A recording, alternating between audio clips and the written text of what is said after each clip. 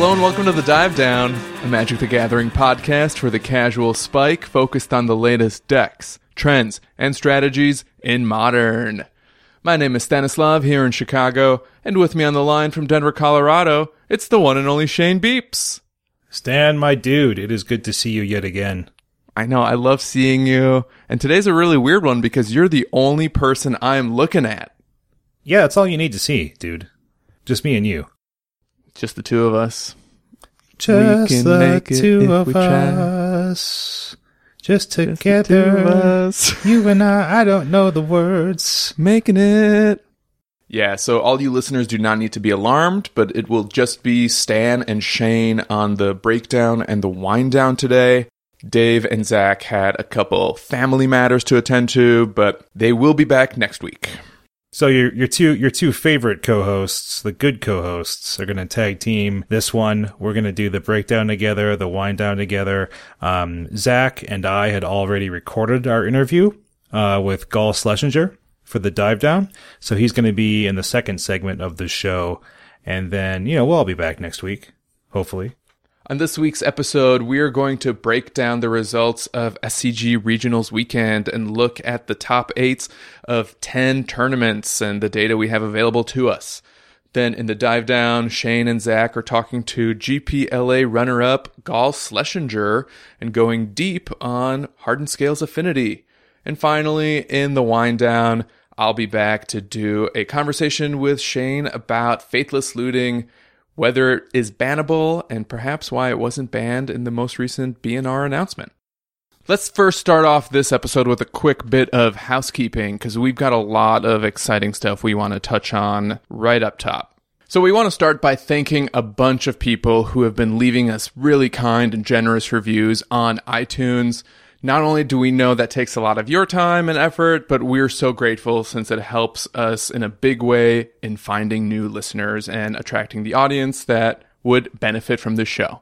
So, special shout out to Fire Run 29, Braxton W, GB Elves Please. We don't know who you are or what you want, but we're grateful for you. Hugh, whose name we can't fully pronounce, but thank Hugh.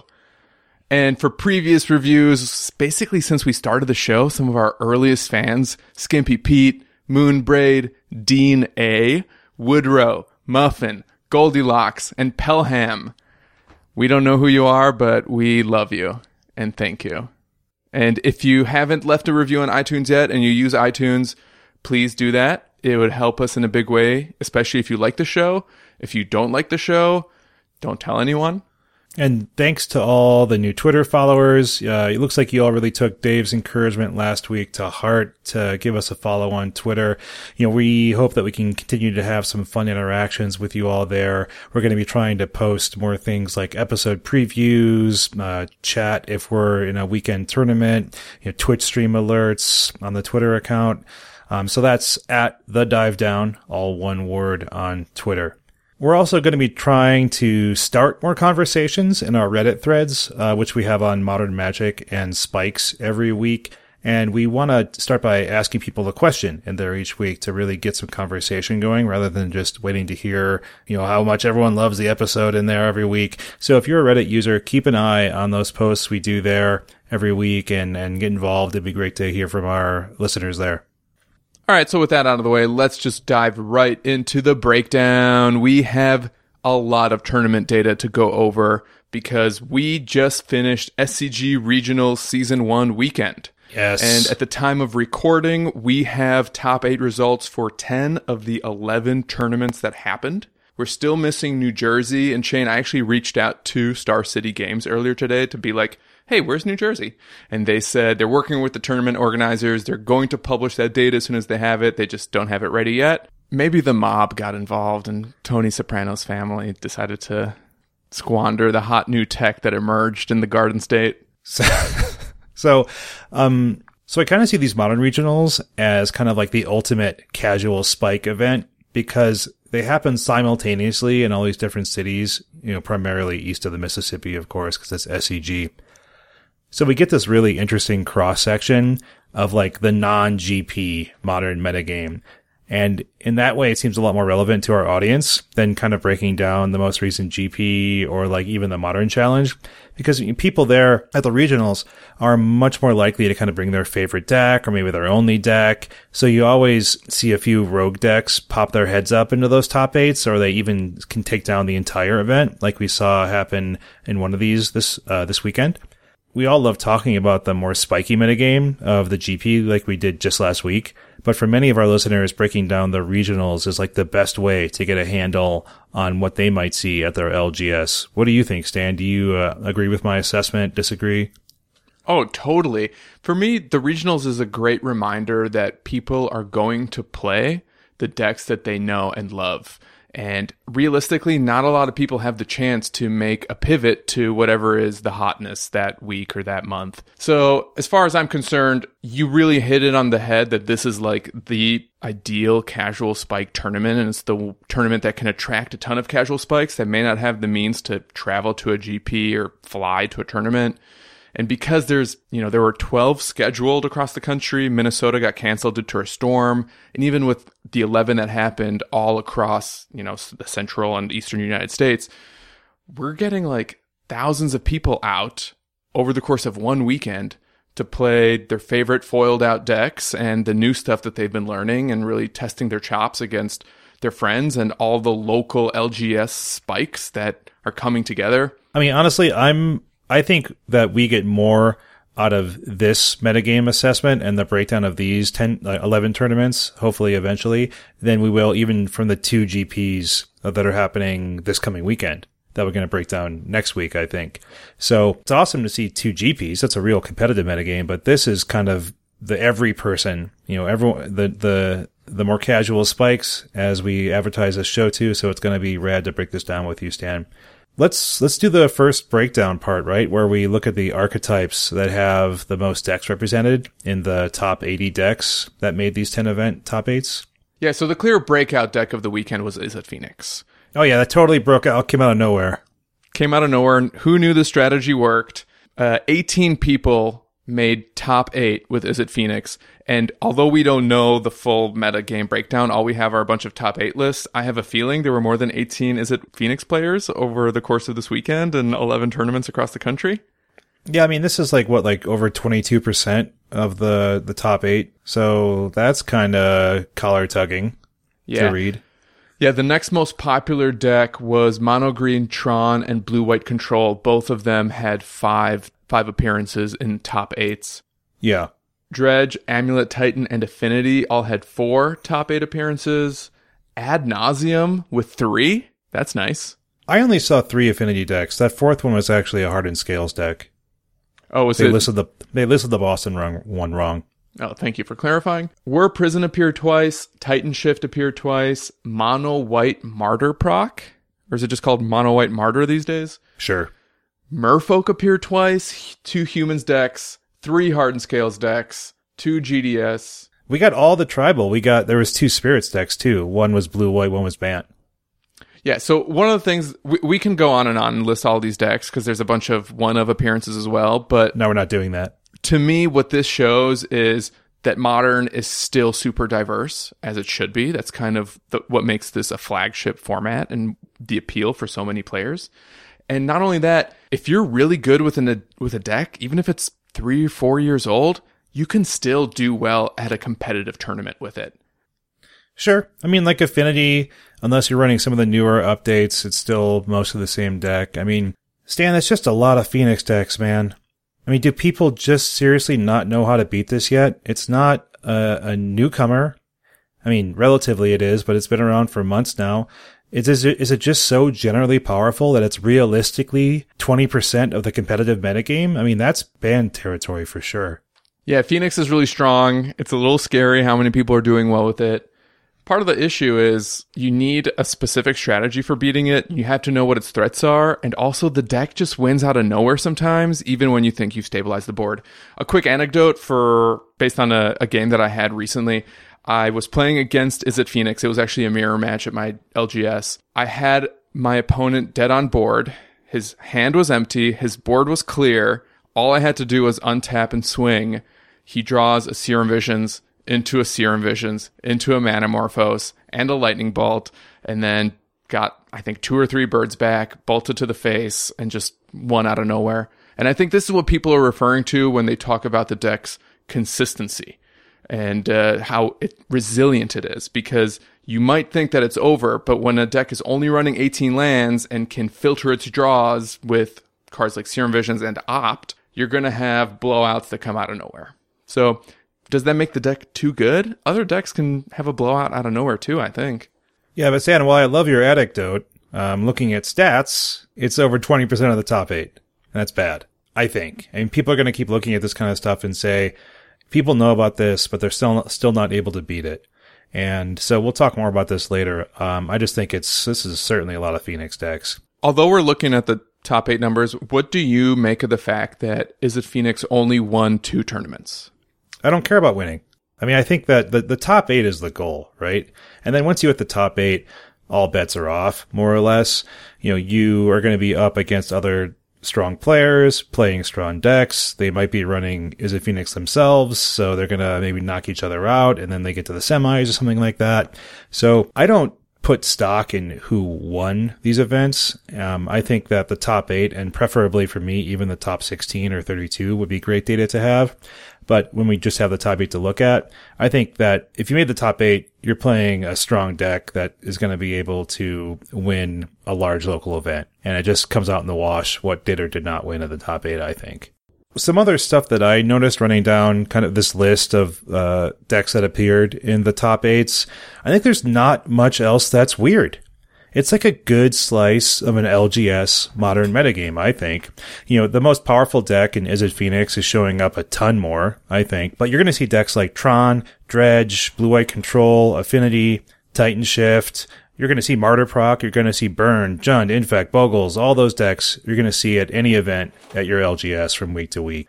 Some surprises to me, though, are the slight reemergence of traditional Affinity. You know, showing it still has some game. It's even represented more than Scales was. People love those robots. Ad Nauseam, I think, is probably the best pure combo deck in the format right now. It's just ignoring what other people are doing and just going off like, you know, cool burb. I'm just going to win. Yeah, Ad Nauseam, I think, is actually very well positioned against Phoenix. That might be one of the reasons why we saw the deck do well this weekend. And it's something that I've struggled against as a Is It Phoenix player, because you're trying to swing and then they just will do the thing where they Angel's Grace, you can't do anything, and they win on the spot. Exactly. And interacting with them is hard in a deck that doesn't have a ton of interaction to begin with. I think it's interesting that Living End decks are showing up as well for representing some combo. We had this Kiki Vengeance deck that we'll talk about later, and a blue-red As Foretold Electro Dominance deck that we'll talk about as well. And there's still this really surprising lack of burn to me. You know, people thought this deck was back in a big way. We had a whole episode about burn just a few ago. And with the printings of Skewer the Critics and Light Up the Stage, people thought this was going to be a major player in Modern again. And over this weekend and over the GP, it was kind of relegated to tier 2, tier 3.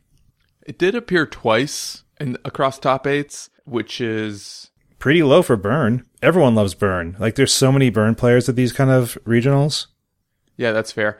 I mean, it is funny that Mono Green Tron appeared in 5 top 8s because burn is a pretty good matchup against Tron. I think it's a reasonable matchup against Phoenix. But, you know, sometimes the dice don't fall the way you want them to. I don't know. We said that last week too, though. So maybe this is just a trend. So we'll see. As the next, we have 5 GPs coming up. So if we see burn continue to not really show, then we'll know more. I think we'll have a larger sample size. All right. Do you want to look at some of the individual tournaments and decks or strategies that stood out to us? Oh yeah, for sure. Well, let's start with Chicago because I got to play in that one. Yeah, do it, man. What do you see in Chicago? So I was playing Mono Red Phoenix, which is kind of somewhere between Burn and Is It Phoenix. And I beat Is It Phoenix in round 1. Chicago was also a very big tournament. There were 360 of us. Holy moly. A lot of people showed up because Minneapolis was canceled. So the local tournament organizer expanded the tournament and made it way bigger to accommodate a lot of people traveling down from Minnesota or, you know, Wisconsin and Iowa and wherever. The winner of that tournament is my spirit animal. Jesse Mills took down SCG Regional Chicago with Jeskai Tempo deck. And even though it's listed as Jeskai Control on SCG, I've played something similar to this, and it's a bit more aggressive than your traditional Jeskai Control list. He shows up in his DeLorean with his license plate reading Out of Time with his Jeskai Tempo deck. Part of me wonders whether this deck has changed at all in the last 3 years, because the newest card on here is Settle the Wreckage. After that, it's like Spirebluff Canal, and then the rest of it is like the Jeskai list we saw 3 or 4 years ago. We got 3 main deck, Geist of Saint Traft, 4 Spell Queller, 4 Snapcaster, and even the spell package has a lot of consistency with 4 Bolt, 4 Helix, 4 Path. Your only true cantrip is Serum Visions, which he had 4 of, 3 Cryptic Command.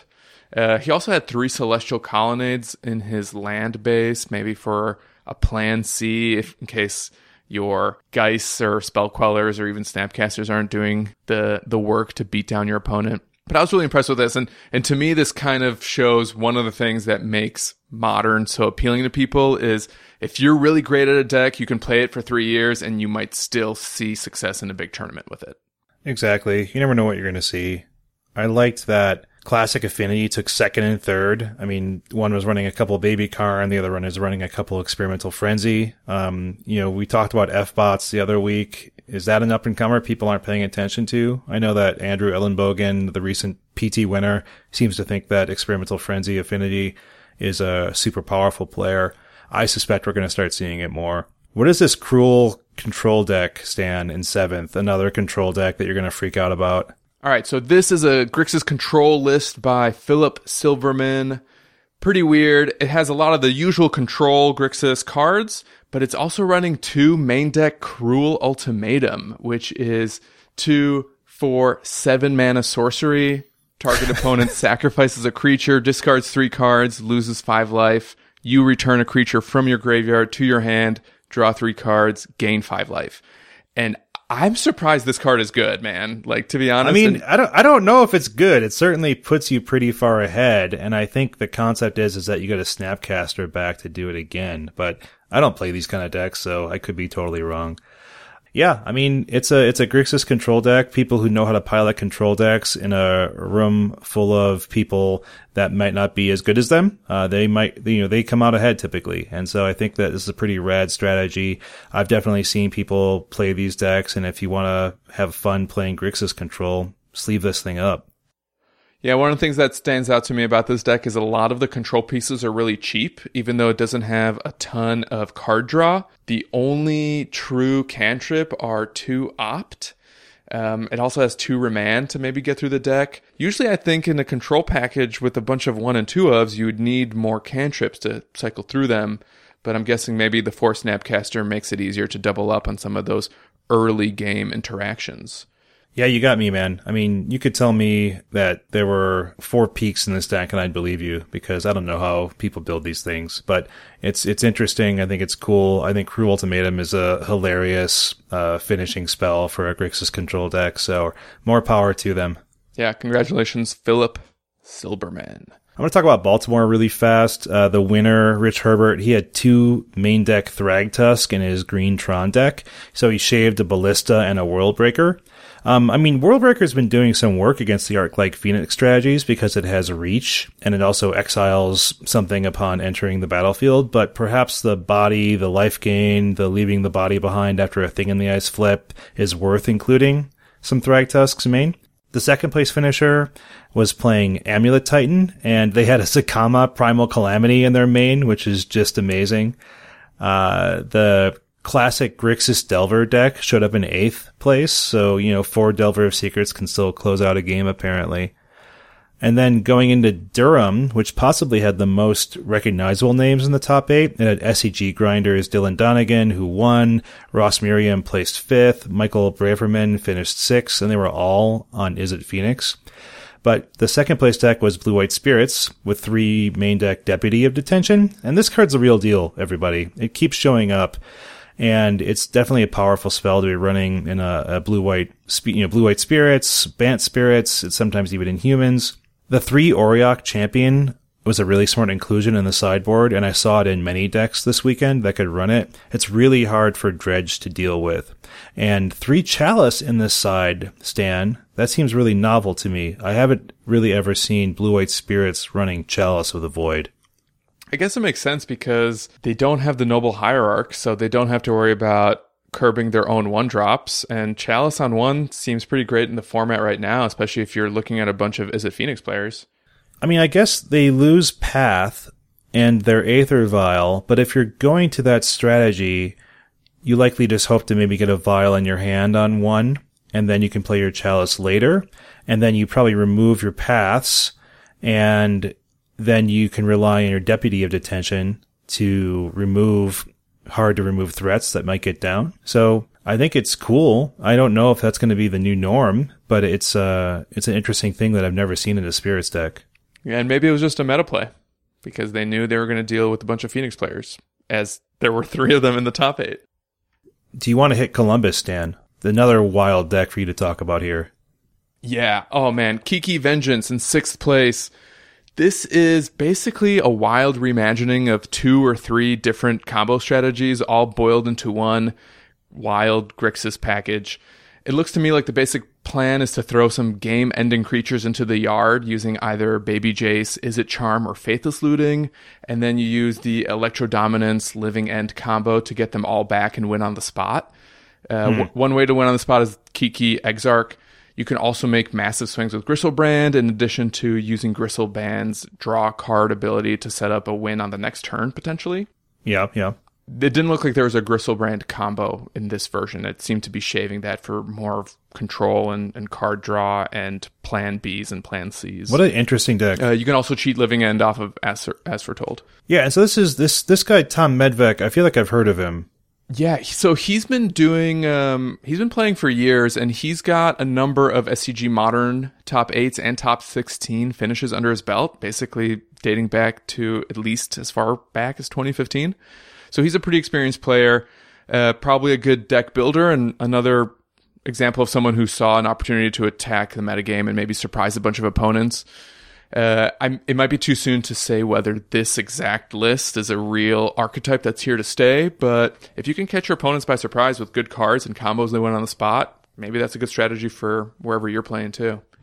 Yeah, I think weird combos that people aren't expecting and don't really even know what's in your deck to stop, to like, what do I Thoughtseize here? That's going to give you a lot of value if you're bringing that deck to the table. I'll talk about Columbia pretty quickly. So Classic Affinity takes this thing down. It's not dead yet, y'all. It's still here. It's still fast. People are going to bring Affinity to these type of events because they love those robots.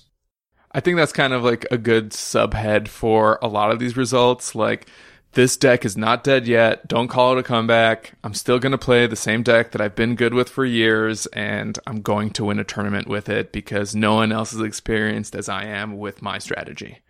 Yeah. And 3rd place Humans shows the power of how humans can adapt really well. It has 2 main deck and Offense of the Foremost, which is a nice hedge against the Phoenix and Dread strategies that they knew they were going to see a lot of. Also running 4 Auriok Champions in the board, as we talked about before. I think Humans already has a pretty decent matchup against Dredge, but when you bring in Auriok Champions, they're going to have a bad time. The As Foretold Electro Dominance Living End deck takes 5th. This is a deck we've been talking about in our recent breakdowns. We've been seeing it show up. It's a cool deck. It has powerful ways to win very quickly through Electro Dominance and As Foretold. A classic Black-Green Tron, which hasn't been showing up anywhere near as much as it used to, takes 7th place. And so this is essentially the same main deck as Green Tron, but it splashes black for some sideboard fatal pushes, collective brutalities against burn strategies and other instant and sorcery type decks that it wants to get cards out of the other person's hand. And it runs a 2 of a show favorite card, Ravenous Trap, as well, which is smart. They don't even need to be able to cast it for black in this deck, but I guess they can if they want to. You want to move into Orlando? Do it, my friend. All right, so next I want to look at Orlando really quick because Mono White Martyr Proc took this one. Every dog has its day. If you're not familiar with this strategy, it essentially relies on a very powerful card called Martyr of Sands to gain a ton of life, which then synergizes with Serra Ascendant to become a huge cheap flyer. Is it a 2-drop? It's a 1-drop. Don't sleep. They're both 1-drops. So that's why Ranger of Eos is also so good in this strategy, because it tutors up 2 1-mana cards out of your deck when it hits the battlefield. So even if you've already played a Martyr of Sands or a Serra Ascendant, and they spend the removal on that, then you get to your Ranger of Eos, you drop your Ranger of Eos on turn 4, then you tutor up more copies of, if you need a Martyr, if you need a Serra, to then just refill the battlefield. And it also has a bunch of removal and sweepers to clean things up if it falls behind, which it then can pretty easily rebuild through the power of cards like Ranger of Eos and that bird whose name is escaping me, that Squadron Hawk, where it gets more Squadron Hawks out of the deck. So you can pretty quickly get back on the battlefield and finish your opponent off after a Wrath. Yeah, I remember when Martyr Proc first came back just out of nowhere, maybe 3 or 4 months ago. Maybe it was a little more than that. And Zach has been saying, our co-host Zach has been saying a lot that this deck is massively underplayed, in part because the meta is so fast, and by forcing people to slow down via the Martyr Proc's life gain ability, as well as having main deck exile removal, really lines up well with the format.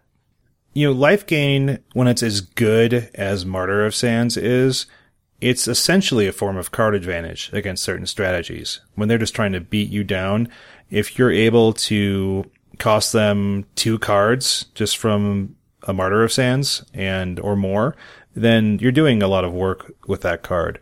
Life gain typically sucks, but when it synergizes with the rest of the strategy like this, it's much smarter than like running a healing salve.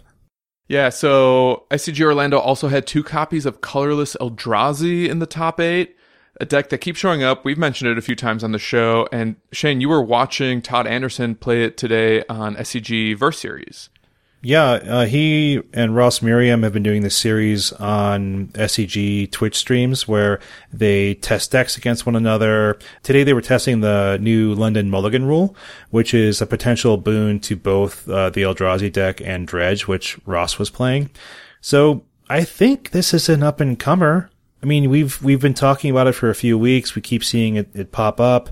I certainly don't have any idea how to play against it yet. So it's certainly a strategy that we see win. I think most people are going to come at it not really knowing what their game plan is against it. And as we talk about a lot, understanding your role against an opponent is very powerful. And so if you're coming in halfway clueless, you're going to lose some equity against it. I'll move on really quick to the Boston Regional. Just to mention, not a ton of spice in this one. A lot of meta mainstays. Band Spirits took down that event. Perfectly criminal deck if you're good with it. I don't think you should be too scared of Thing in the Ice just yet. Yeah, Boston was definitely the most normal top 8 we had, because in Atlanta, we saw some weird old classics show up. We saw Infect come out of the blue to take 5th, and then we saw Bogles take 6th. So those, strategies that have been around for quite some time can still take a top 8. Well, Shane, Infect runs blue. It's a blue-green deck, so it's not fully out of the blue just yet. I like that, Stan. That's very good. And then in Dallas, we saw Tom the Boss Ross take 4th place with Black-Green Rock, the only good mid-range deck right now, I think. And he's focusing a lot on Tireless Tracker here rather than Dark Confidant. I think he had 1 Dark Confidant and 4 trackers to really grind that value and battlefield power out. And then we also saw another mono-white Martyr deck here in 6th. Yeah, Knoxville was also taken down by the Rock. Unlike Ross's build in Dallas, this one still had a place out of Bob's. Knoxville also had Merfolk in 5th place with 2 main deck Psionic Blast. Pretty rad. Yes, so wild. And also it had the only Abzan deck to appear in any top 8. Abzan midrange came in 8th in Knoxville. I haven't seen Abzan show up since I think we were looking at the early last year European GPs. I like the triple Gaddock Teague in the sideboard. I think that's potentially pretty smart against Coco decks trying to grind some value out against you, and also, of course, Tron decks, which absolutely demolish Abzan strategies because they're so slow. Amulet Titan, for that matter. Yeah, pretty impressive. I like it. So we're not going to do a complete list and breakdown, but with the exception of Dallas, every one of these top 8s had at least one unique deck that didn't appear in any other top 8. So still a ton of diversity in the format and people showing up with different strategies. Yeah, I mean, by and large, I think besides the popularity and power of Phoenix, I think everything looks great for Modern. The problem is you can't really ignore the presence of Phoenix. You can't just say, yeah, besides the deck that was 22% of the top 8 metagame, everything was peachy, because that's a huge player in the metagame. So, we've talked so much about Phoenix. People have been talking a ton about Phoenix for the ban conversation, the ban and restricted list that just came and went without any changes. We'll touch on that in the wind down. But I mean, it remains to be seen. I think it's a great little cross section here. It shows us what Modern is, which is it Phoenix and the rest. People can bring whatever they want as long as they know it well and enjoy playing it and have a fighting chance at a local tournament for sure. My feeling in general is that I agree with you. Is it Phoenix is everywhere. There's no denying that. The data is clear. Personally, and this is based on my own experience playing with the deck, I feel like I can't win with it to save my life. It's why I didn't play it in regionals myself and why I've been able to beat it with some consistency, except in the mirror match. I think it's very beatable. You just have to know how to line your threats up right. Maybe you have to get lucky, and maybe you have to go faster. Is the deck too strong for Modern? I don't think so. Is the deck potentially going to get hit by a banhammer because Faithless Looting is so good? That, remains to be seen, but we know Faithless Looting is a card that enables some really degenerate strategies and some really broken plays, probably because it has flashback. I wouldn't be scared about going to your LGS without Is It Phoenix right now. I'm certainly not. I may or may not play it to get better with it myself, but if this isn't your type of deck, there's still a ton of value in practicing what you're good at, maybe trying new decks that you're interested in, and then letting the format shake itself out. Because at the end of the day, Wizards of the Coast and R&D isn't going to let one deck take over the format forever. Yeah. And in my experience, it's still not as crazy and pervasive as Eldrazi Winter was. And although I wasn't around for Splinter Twin, it doesn't seem as polarizing as that was either, because Splinter Twin, you either had to play it or you just lived in constant fear of tapping out, is my essential understanding of that era.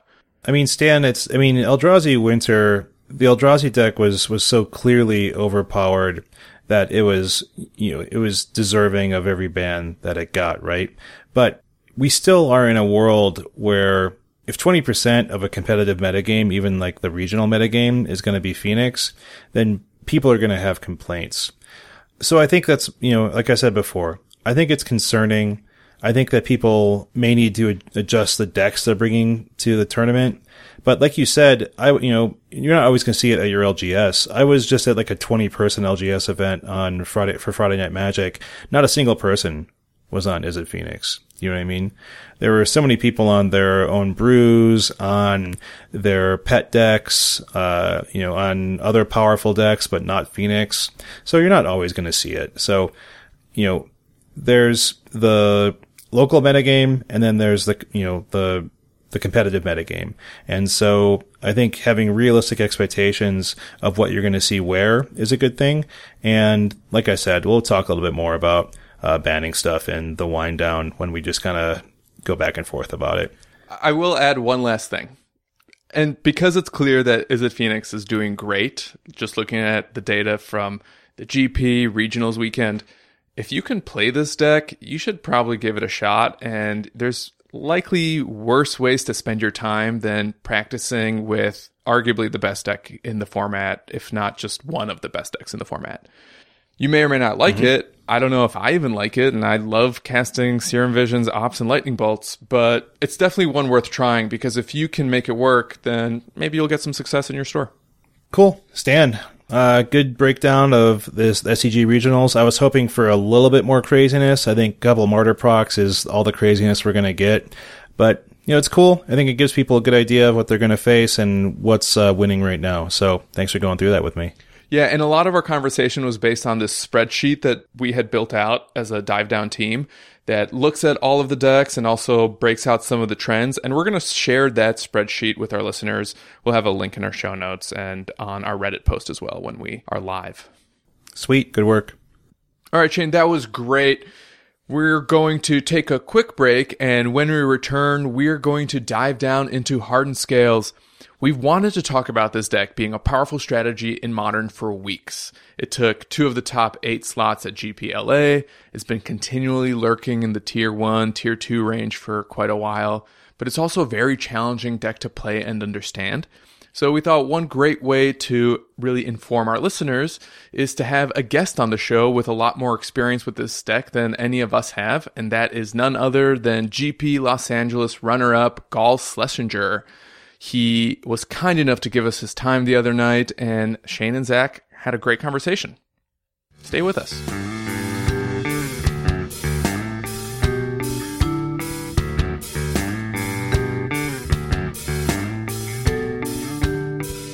First off, dude, thanks for coming on to our podcast for our first interview, and congratulations on your second place finish at Grand Prix Los Angeles. And we really wanted to get you on our podcast to talk about your experiences playing Hardened Scales, help us and help our listeners to better understand the deck and how it's trying to operate and potentially how to try to beat it. I know you're not going to want to share those secrets, but you're going to have to. So yeah, anything that you want to say before we start off diving into the questions, man? Like, what are you into right now? Well, right now I've been doing like a lot of streaming and a lot of, I've actually been like started doing day trading of stocks recently. I was actually for a while working just like a bunch of minimum wage jobs while in college, just like working at McDonald's, Dairy Queen, all that stuff. But then I was just like, okay, over the summer, I set out, I was like, okay, I'm going to make a lot of money to give myself some time during the school year, try and stream and not work. And then I streamed all over the summer. Yeah, man. And went up from like 0 viewers, like most of the streams, up to around like 20 to 30 viewers. Oh, hey. Sweet. And then slowly started continuing to grow the stream. Like right before this podcast, I had a stream where it ended with around 70 viewers near the end. Yeah, man. I mean, going into the GP finals certainly helps with some name recognition, right? Yeah, it definitely does. And if I can make that like either some sort of like income or career even, that would be great. Because right now I'm just going to college and don't really have necessarily a plan for what my job would be after that. And I've got like a year to 2 to figure that out. So yeah, man, live the dream. Mm-hmm. Yeah, pro streamer is definitely within reach at this point. Yeah, for sure. Diving in a little bit. So, we're a modern focused podcast. We do everything just about modern. So would you say modern's your favorite way to play Magic? Or are you like secretly a standard fan or like a Canadian Highlander fan or something like that? Modern is probably my favorite format to play. Like especially on Magic Online, I have like nearly all the cards, so I can just switch around from like different decks if I like playing them. But I do also like playing other formats. Like I play a lot of Legacy and Vintage online right now.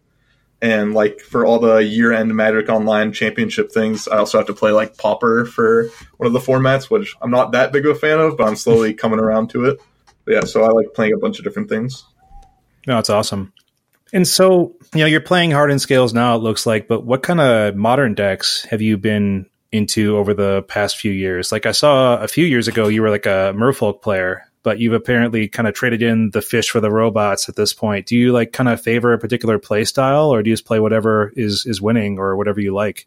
I do slightly like lean towards aggressive play styles. The first modern deck I actually ever built was Affinity because it didn't use any of the fetch lands or anything, sure. And I had like a couple Mox Opals, so yeah, they weren't $100 at that point. Yeah, they were like maybe $30 or something. It was really nice. And then actually the next deck I built was Merfolk after that, and I had a lot of fun playing that and just like kept winning at my local shop, did well at like PPDQs during the season and stuff. And I was like, okay, I'll go take this to a GP. And it was my first ever GP in GP LA in 2016. Okay. I went 9-0 day one.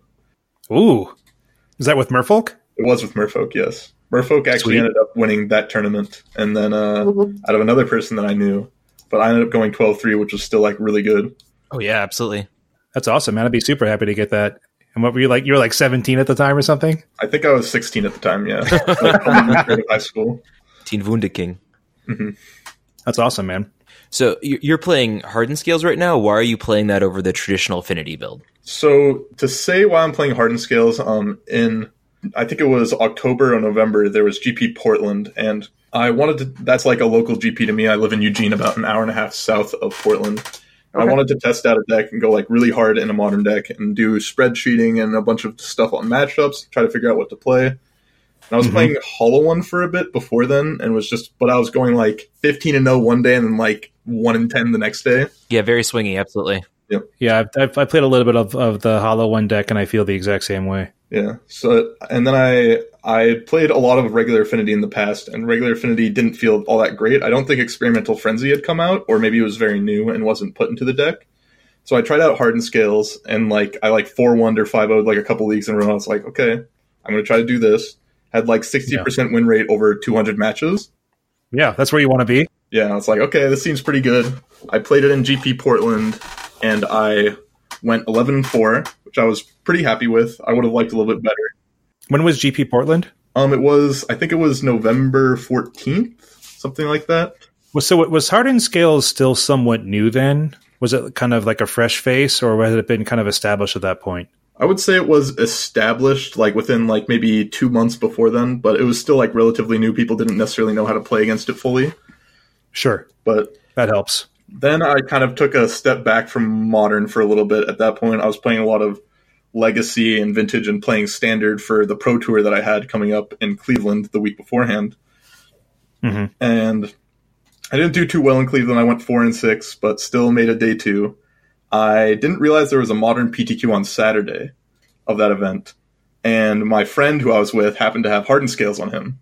I was like, okay, I know how to play this deck. I'll jam it in the PTQ. The deck chose you. Yeah.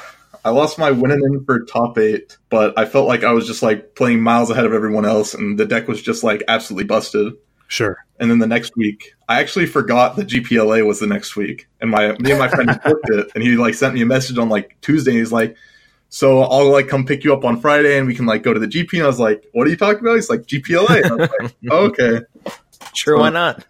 I ran through some leagues. I went 3-2, 3-2, 1-3, and 1-3 before the GP. So not too promising. Yeah, I was like, okay, this is the deck we have. I switched some sideboards and some main deck cards up, then went to the GP, and then just like started out 8-0 day 1, lost my final round in a pretty close one, and then just like steamrolled my way basically to the top 8, only losing one more round on day 2. That's a great run, man. Congratulations. We'll definitely talk a little bit more about your the GP experience later, for sure. Yeah, I have a question about Hardened Scales itself. Oh, yeah. Do you think this deck is more playable? That's a better card because there's less enchantment hate in sideboards, or are you not really concerned with Hardened Scales getting removed when it's in play after you get a little use out of it? A lot of the times people don't really have a way to deal with the card Hardened Scales. Right. But it's also the fact that like the deck still has a bunch of synergy like Affinity does with like Arcbound Ravager and like a bunch of counters moving in, changing things, but it's just not as like susceptible to a card like you don't just stone die to Stony Silence. Right, exactly. Even if they do have Stony Silence or like Rest in Peace for all the modular things, you get 4 Nature's Claims in the sideboard, and they're very easily castable, whereas in regular Affinity, you really needed like one of your 4, usually had 4 to 5 4-color lands that you could play. Whereas or Springleaf Drum or something, absolutely. Whereas in like this deck, you have like 6 to 7 forests, a Pendlehaven, and some other random things that can cast a Nature's Claim fairly consistently. Yeah, I was watching one of your streams recently, and I saw there was like, you're gonna have to remind me, Gall. It's the land that graphs. Llanowar Reborn. Yeah, is that a typical inclusion, or is that kind of some tech you're testing? It was relatively new tech that came out like a month or 2 ago that people were testing. Like 1, I saw like 1, 2, or even 3 sometimes in some deck lists. I was running 1 for a long time, and then I finally moved up to 2, thinking it was just like very, very good every single time I drew it. Yeah, that's a good way to test. So when you were making your deck selection for the GP, was there anything else you were on the fence about playing, or did you think that Hardened Scales was just the most powerful thing you could be doing right now? There were 2 other decks I thought about playing, but I had a couple problems with them. One, the 2 decks were the Prison deck, like the mono blue splash, black or red Prison deck, and mono red Phoenix. But one, I had played the Prison deck maybe like once or twice a couple months ago, and I felt like I needed a lot more practice with it to be able to play well with it. Yeah. And mono red Phoenix, I had just not played at all. and the fact I needed to be able to find these cards because I didn't actually own the cards for either of the deck. So I was just like, okay, rather than trying to like ask a bunch of people to like get a deck constructed, I own the Hardened Scales deck. I've done well with it. I know how to play it. Let's just play this deck. Yeah, for sure. That's definitely going to help you out, knowing how to play the deck and knowing how to play against whatever is going to come across your way in a modern, big modern tournament. Yeah, absolutely. Yep. So I have a question about the main 60 for Scales. How set is it? Like, how much room is there to tinker with? How many slots are there? Or is it you have 5 cards in every build? Or is it something, because I see there's an evolutionary leap in yours, and that struck me as particularly interesting. I would say that there's probably around 5-ish slots that are like flexible. There's like somewhere between 1 to 3 animation modules, somewhere between 3 and 4 welding jars. Like, sometimes people play Throne of Geth, sometimes they don't. Sometimes people play Evolutionary Leap, sometimes they don't.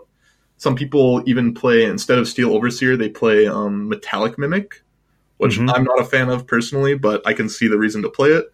Some people cut Steel Overseers and play some Spellskites. Some people play... Cutting Steel Overseer seems crazy. Yeah, I understand that. The reasoning that people have told me is that it's mainly because of Gutshot being played in like Blue-Red Phoenix and Mono-Red Phoenix. They're just like, okay, fair. They just think it's going to die too much, and they just want to make sure that they have a card that like instantly does something rather than like having to take a turn or two to get going. Like, you have to untap with it to get the value. Yeah. And then, so I've seen people play a Singleton Street Wraith, which I have no idea why you would do it, but people 5-0'd with that. Just to cut the size of the deck down or something? Yeah, who knows, to be honest. Some people play a Mishra's Bauble as just like a way to get Mox Opal online earlier. Oh, that's interesting. I would rather just play a Welding Jar instead of the Mishra's Bauble to play another 0-drop. Yeah, there's like probably around 5 to 6 cards that like widely vary between different deck lists, but the other like 50 to 55 are like pretty set in. Like, some people play a Phyrexia's Core, some people play a Pendelhaven, some people like mess around with the mana base as well.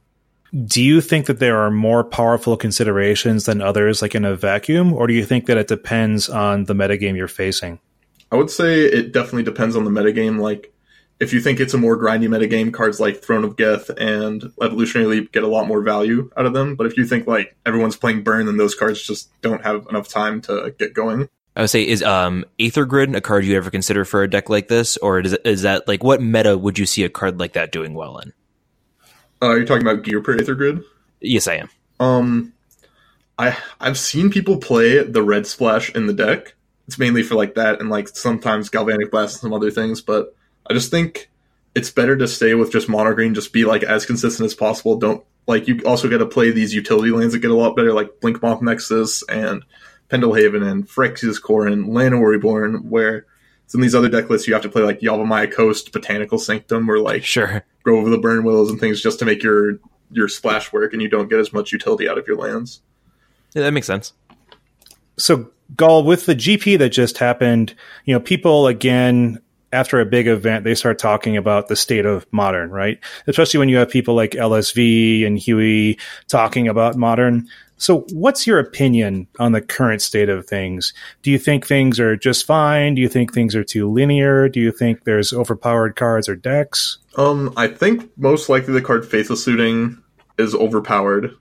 Like, it's enabling a little bit too many things like Dredge, Phoenix, just like, it's also just happens to be an insane like value card in certain decks, which is just like, it shouldn't be a card that's like, that it says draw 2, discard 2, and you have to use this card to do it. It shouldn't be a value card somehow. It should be like a very degenerate card that's like, and it has flashback for some reason. It's just like right, yeah. More things.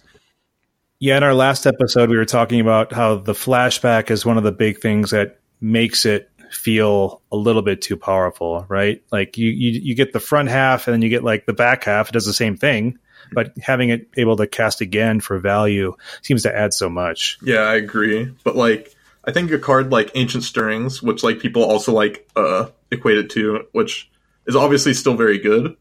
I'm not sure if that necessarily needs a ban. It's possible like the cards, like the decks that it's in, like Tron, I mean, Tron is good, but I don't think it's like ban worthy, and I don't think Ancient Stirrings puts it over the top. No. And same with my deck, I don't think like Ancient Stirrings, it's obviously good in the deck, but it's not like anything particularly busted. it's like more like not Mox Opal as much in my deck as it is in like traditional Affinity, but like Mox Opal has enabled a lot of decks that have been banned recently, or people have talked about it being banned. Yeah, Zach has been on a warpath against Mox Opal for sure. Yeah, it's very good. We don't need to get into that right now with the dude who did very good with the Mox Opal deck, though. Do you think, Gall, that if it was just Dredge, that Faithless Looting would feel somewhat fair? Or like, it was in Mardu Pyromancer or something like that as a value card. Do you think it's the existence of Phoenix decks that seem to push Faithless Looting over the edge, or do you think Faithless Looting by itself was already too much? I think Faithless Looting, just over time, it just like keeps getting better. There's going to be things to do with it. Like Mardu Pyromancer almost already felt like it made it ban worthy. I don't think it's ban worthy on the sense that like if you're doing a degenerate thing like discarding something, like there's cards like Cathartic Reunion and other things that allow you to discard. But like when you're getting value out of it, like out of something that theoretically should give you card disadvantage, it then starts becoming a problem when you're doing like when you're dredging Stinkweed as well as like discarding Phoenixes to get like free cards out of your yard. Yeah, I think in a way it's comparable to Birthing Pod, where it limits the design space for further graveyard cards. Because Izzet didn't plan to break Faithless Looting like this, but every time they design a Graveyard Matters thing or mechanic, they have to take into account Faithless Looting in Modern, and that's just a lot. Yeah, and it's like if there's a deck like Grixis Death Shadow that it will also pay looting, which doesn't seem like it should be a Faithless Looting deck at all. Exactly, yeah. Like it seems like something's probably wrong with the card. No, definitely. Yeah, like that's something that we try to pay attention to when even subtle shifts are happening, like when Grixis Death Shadow is running like a 1 or 2 or 3 of Faithless Looting. It's just like, yeah, like you said, it's just straight value sometimes. And that when a card is that ubiquitous, it becomes more problematic. Yeah. So, Faithless Looting aside, are you happy with Modern? I feel like it's in a good place, but it always feels like something's slightly off. Like a lot of the decks I'm not like particularly happy to play against, like Blue Red Phoenix. I'm not, whatever deck I'm playing, I'm basically not happy to play against it. Like the Ensnaring Bridge decks are not very fun to play against either, regardless if you have a good I run one of those, yeah. But like a lot of the other decks are like fine to play against. Like Grixis Death Shadow usually is like close whatever deck you're playing against. Like it feels like you have game. There's a lot of mid-range decks, like the Rock is doing fine. Like there's some combo decks, there's some aggro. Like there's a lot of different representations in Modern that are all like not doing things too degenerate that they're like hard to interact with. Except for like Phoenix is kind of hard because it attacks you on so many different angles. Like Crackling Drake and like, but if you're playing Mono Red Phoenix, just like a burn plan and things like that. So one thing I like to talk a lot about on the pod is like what decks are being underplayed right now based on their power level. What is like the 1 or 2 decks you think aren't being played enough right now for their power level? Well, I would have said Dredge about a month ago, but that changed. Certainly did. I was also going to say 4-Color Prison about a week ago, but then people seem to have been picking up as well. Like a lot of the decks that I felt were very underrepresented compared to the power level have recently like came up. But I guess the one deck I would say now is probably Black Red Hollow One. I feel like that deck's still very powerful, along with like Storm. Those are the 2 decks that I feel like are unrepresented that used to be represented that are still very, very powerful. Yeah, I think those are good picks. I know that a lot of the Storm players at my local game store moved over to Phoenix when it started coming out because they had a lot of the cards. So I do wonder if there's just been a shift of blue-red players moving into a similar deck. Yeah, that's definitely possible. But like a lot of the decks that I played that were underplayed, like I play a lot of Ad Nauseam, but now that's like starting to come up. Certainly is. Yeah, so like I was pioneering that for like 3 months, and then like a couple of the Magic Online players saw me playing it on stream, and they were just like started picking it up and doing well with it as well. Man, they're stealing your ideas? These jerks. You got to have an off-stream account where people can't watch you. Yeah. Yeah. Ad Nauseam is definitely on the rise. I was like at a 200-person tournament a month ago, and there were 3 people on Ad Nauseam out of 200, and it was like the talk of the room. Like, there are 3 people here, and they're all playing Ad Nauseam. Yeah. Like, it has a good Phoenix matchup, so people will just play it. Yeah, why not, right? Yep. Yeah, at this point, when it's 16% of the room, you know what I mean? That's what you got to do. Yeah, for sure. So, Gall, I think something that would help both us and our listeners out is learning a little bit more about your tournament prep for GPLA. How would you describe it? Like, do you just jam as many games as possible? Do you look at the metagame and try to make some decisions based on that? Like, what do you do personally for your tournament prep? Well, GPLA was actually one of the few tournaments that I had the least amount of prep for because I had the Pro Tour the week beforehand and just like didn't have much time to play Modern. But if I were to say for tournament prep what I did for GP Portland, which I put a lot of work into, I made a spreadsheet of my deck. I went like, okay, I'm going to list all the matchups that I've played against. I'm going to say like, was I on the play? Was I on the draw? Well, when I'm playing on Magic Online, I also put the person's name. I say like, okay, was there anything interesting that happened in this game? Like what, if it was like out of the ordinary, what happened? Like, was their deck list weird? Was my deck weird? If I made any change to my sideboard, I would go like, okay, here's where I played with this sideboard. Here's where I played with this sideboard. What event did I play in with these results? And I would track all that. And that was usually my big thing of just like tracking results, looking at all the matchups, go like, okay, is this matchup good? Is this matchup good? What do I expect at the tournament? Change my sideboard based on all the data I have. It's like, because Wizards doesn't give us all the data anymore. Yeah. Like having your own data set gives you opportunity to like figure out what the metagame is and like use that to your advantage that not everybody else necessarily has. Yeah, man, you are speaking to my passions here of just, getting the most data possible and learning from it. Mm-hmm. What of the data you were collecting do you think had the biggest impact? Like if you were thinking about, if anything weird happened, what did they sideboard against me? Like, what do you think you learned the most from in your data collection and analysis? I think the biggest thing I gained was the matchups where I had like 10 plus games in, and I was just like, okay, it's like, what are my good matchups and what are my bad matchups? Just like figuring that out first off with the deck, and then going like, okay, if this is a bad matchup, how do I want to change my sideboard, and how much does it affect my other matchups? Is it something that I can afford to lose? Is this matchup a 90% matchup, and I can afford it to go to 80% to make this 30% matchup a 50% matchup? Something like that. And it made me change some sideboard cards around that I was very happy with at GP Portland, and then it also made me change some things around for GPLA as well. No, it's awesome. We'll talk about your sideboard later for sure. Definitely. So on tournament prep or on pre-going to a tournament, are there any goals you set for yourself or any expectations? Whether that's I want to go blank and blank, or I want to sideboard correctly, or I want to win this matchup? For GPLA, actually, I said before I went I wanted to go 11-4 because I was 2 points away from bronze, and there was an online RPTQ that was going to happen this weekend. That was the last regional Pro Tour qualifier ever. And I wanted to be able to play in it, so I wanted to go 11-4 and then be able to play in that to try and qualify for back-to-back Pro Tours. And then I just top-8'd, and that just got me to the Pro Tour that way.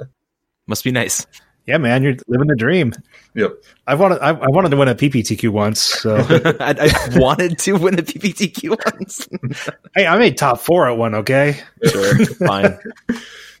So, real quick, there was a comment you had made when they were interviewing you about your deck, where you said that you were running particularly hot. Which obviously, if you haven't lost a game, you're running hot. Do you think that Affinity or Hardened Scales is very, very well positioned, or you just had a crazy hot streak with it that day? I think on day one, I did get lucky in the matchups that I played and how my opponents built their decks. Like the two Is It Phoenix players I was playing against, they both had more surgical extractions in their main deck instead of gut shots because they were gunning for the mirror. Sure. And yeah, I remember we noticed that for sure. Yeah, I played against Shahar Shenhar in day one, and he used a surgical extraction. He had to use double lightning bolt to kill one of my Steel Overseers, and then he used a surgical extraction on it. And I was just like, okay, if that was a gut shot instead of a surgical extraction, I probably would have been behind this game because I had to use my welding jar to keep my Steel Overseer alive. If he would have had another lightning bolt in his hand, then he probably could have done something to make it so he won that game. Right. And something like that makes it a little bit better for me. And there were also some games where my opponents made either slight misplays or I had exactly as lethal with some weird combination of like sandbagging something in my hand and doing things. That's what Hardened Scale is all about, right? Yeah. I definitely had a good combination of playing well, getting lucky, and like figuring out what was like the correct thing to do, or my opponents messing up slightly in certain times. Yeah, it's interesting to hear that exact example, Gall, is that like a subtle change in another popular deck would allow you to have a few examples during the day where you're like, yeah, if they had a different card here, like that might have been a very different outcome for me. And so I think it's a cool example for people to pay attention to how a choice in someone else's deck will have an impact on your experience during your tournament as well. Mm-hmm. There was like an Affinity player who like messed up with a cranial plating early on, where he could have applied it to a Vault Scourge, thinking about something with like a Walking Ballista that could have took it down, something, and then I was able to just like get exactly lethal with a Walking Ballista out of nowhere, that he was just like, I needed to top deck something to be able to kill him, and I top decked it and I killed him. He's just like, that's what it seems like always happens with the Hardened Scales deck, right? It's like you're always top decking something that allows you to kill the other player. Yeah. Any other cool like memorable games or memorable turns you had at the GP? Yeah, actually against the same Affinity player early on, he Galvanic Blasted a 2/2 Walking Ballista I had, and on the board I had a Hardened Scales, a 2/2 Walking Ballista, a Pendlehaven, and a 1/1 Arcbound Worker. So it took me a while to figure this out, but I used one counter off my Walking Ballista to shoot my Arcbound Worker. I modulated onto my Walking Ballista. I held priority, Pendlehavened it to make it a 2/3, then make it a 4/5, so it didn't get killed by the Galvanic Blast. Were you just riding the high from that play all day? Because I'm just thinking about it and like seeing it happen and being like, I have to leave the GP. I have to drop now after that happened to me. Well, it was actually, that happened. Then the next turn I killed him with Xaxes damage with that same Walking Ballista. And I was just like, my opponent was just like, how did I lose that game? And I was like, I don't know either. I got lucky enough to get here. Played every out. It just got outplayed. Yep. Yeah, like another time in the top 4 of the Grand Prix, I had a board state of like double Welding Jar, a 2/2 Walking Ballista, a Hardened Scales, a Darksteel Citadel, and a Pendlehaven. And then my Dredge opponent, it was Bradley Yu, he attacked all out. He was at 21. Had a Dark Blast in hand, passed the turn. I play an Arcbound Ravager, make my Walking Ballista an 11/11. He Dark Blasts it. I attack for 10. Put him to 11, wait for the upkeep, and then just shoot him for 11. He was just like, he just shook his head. It's like, what just happened to me? Like, how did I lose this game? That's crazy. Yeah. So how would you describe the goal of the deck? What is it doing to try to win? You mentioned Walking Ballista and Arcbound Ravager, etc., but what is the main plan of the deck? I would say there's like 2 different plans, because there's a plan with Hardened Scales, and there's a plan without Hardened Scales. Sure. Yeah. Speak to both of those, because sometimes you're going to have it, sometimes you're not. With Hardened Scales, you usually play like a very weird game where you and your opponent are figuring out like what's the combo kill, what's not. Like, can I get in enough chip damage to like go for a combo kill with backup on like weird Ravager lines, or do I just like make huge Hangerback Walker and just like, I'm going to have 8 Thopters, like what are you going to do about it? Yeah. So what I want to ask you, Gull, because this is something that I don't really understand right now yet, and I don't think a lot of our listeners do, is I think a lot of people live in fear of things they don't understand, right? And so until you understand how Dredge is working and what Dredge is trying to do, you're going to be like, crap, they got a bunch of stuff in the graveyard, I'm going to lose. Even if what they got in the graveyard isn't that valuable. Mm-hmm. What do you think is the most powerful thing you're doing with the Hardened Scales on the battlefield? Like, what is an opponent going to want to be thinking about and actually be afraid of with Hardened Scales out? I would say be like, just as you're regularly scared of Arcbound Ravager, with Hardened Scales out, it gets much worse for you. Like a lot of the time, the opponent, like you get to do certain things where you're like, okay, try to kill your Hangerback Walker or whatever. I'm just like, okay, I will sack a bunch of things. I'll put it all, my counters on Hangerback Walker. I'll get 13 Thopters. Now deal with 13 Thopters. You're like, they tap out for 1 second. You're like, okay, I'll throw everything onto a Walking Ballista and shoot you forever. Or you like attack with an Inkmoth Nexus and just like a huge Ravager, and they have to kill the Ravager else they're dead with regular damage. They're like, okay, I'll kill you with infect damage. I have a quick hypothetical for you. And, you know, you're tapped out and you have the Ravager, you have an Arcbound Worker, and you have a Hangerback Walker, and they have a piece of removal. What should they use it on? I would not use the piece of removal. Okay, hold on to it. Okay. You just have to kind of wait.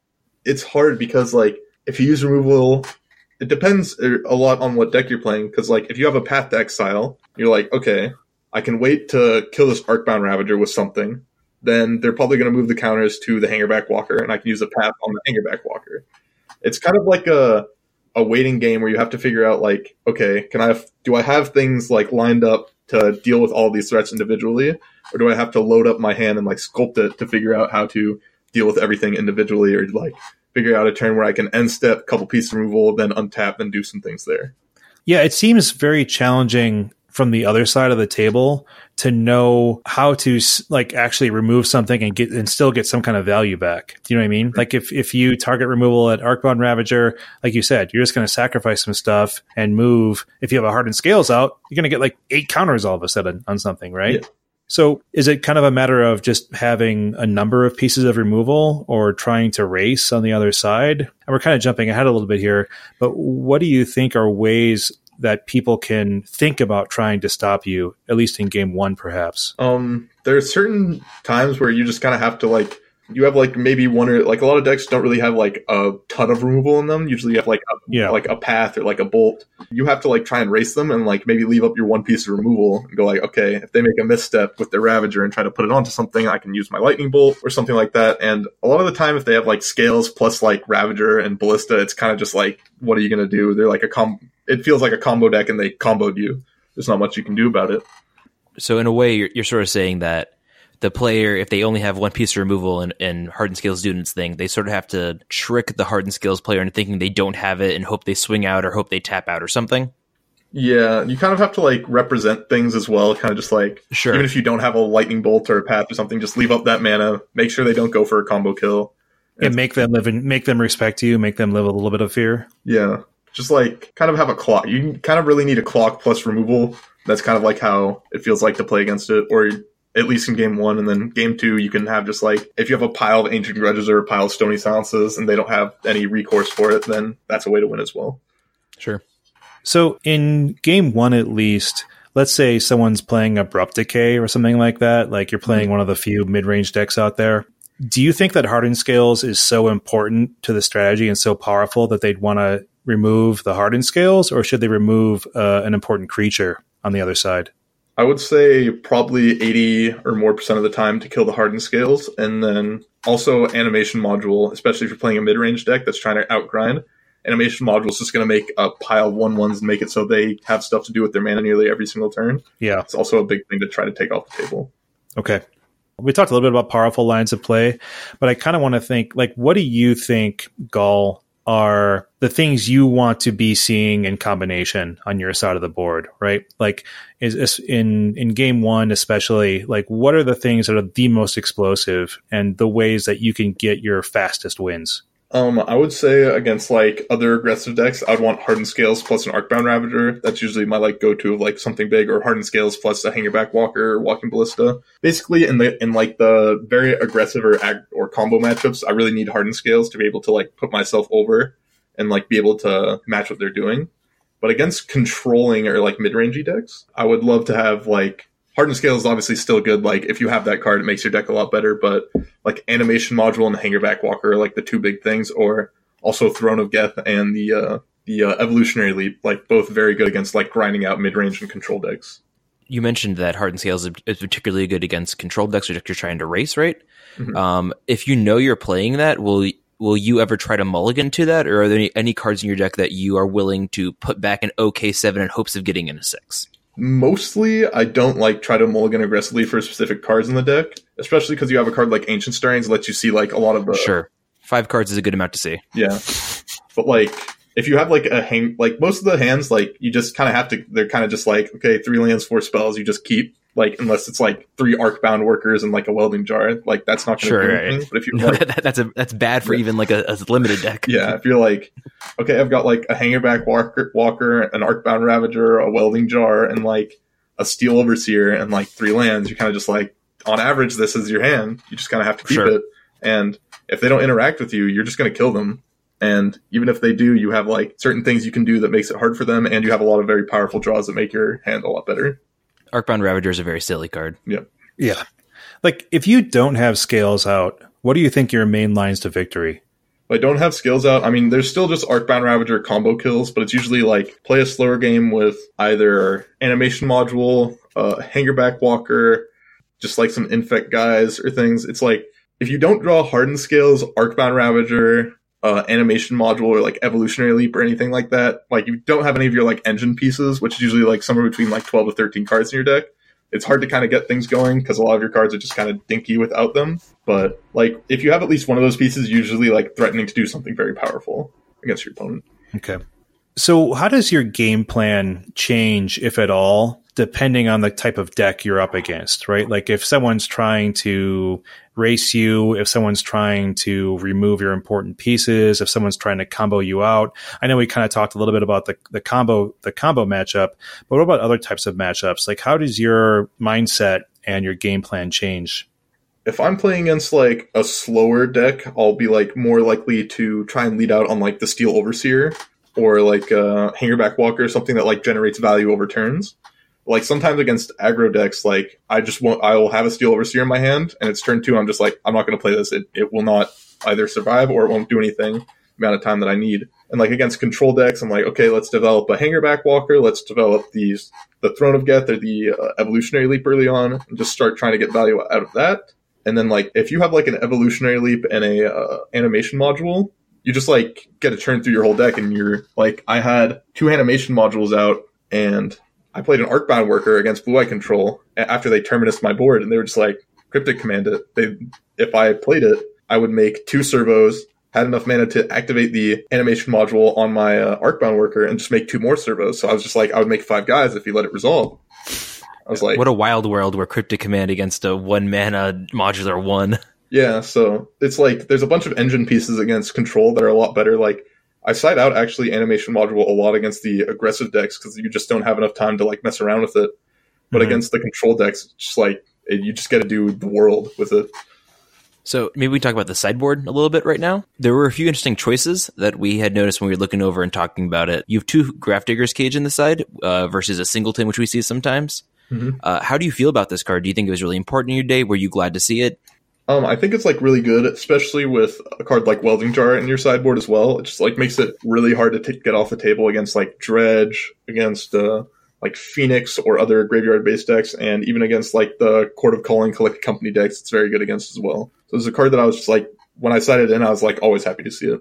Yeah, I think we've been talking a little bit recently about how Cage is potentially underplayed in sideboards right now. What do you think about Grafdigger's Cage? Like, why is it always in the Hardened Scales sideboard and not always seen in kind of every sideboard? Because it's just an artifact anyone can cast, right?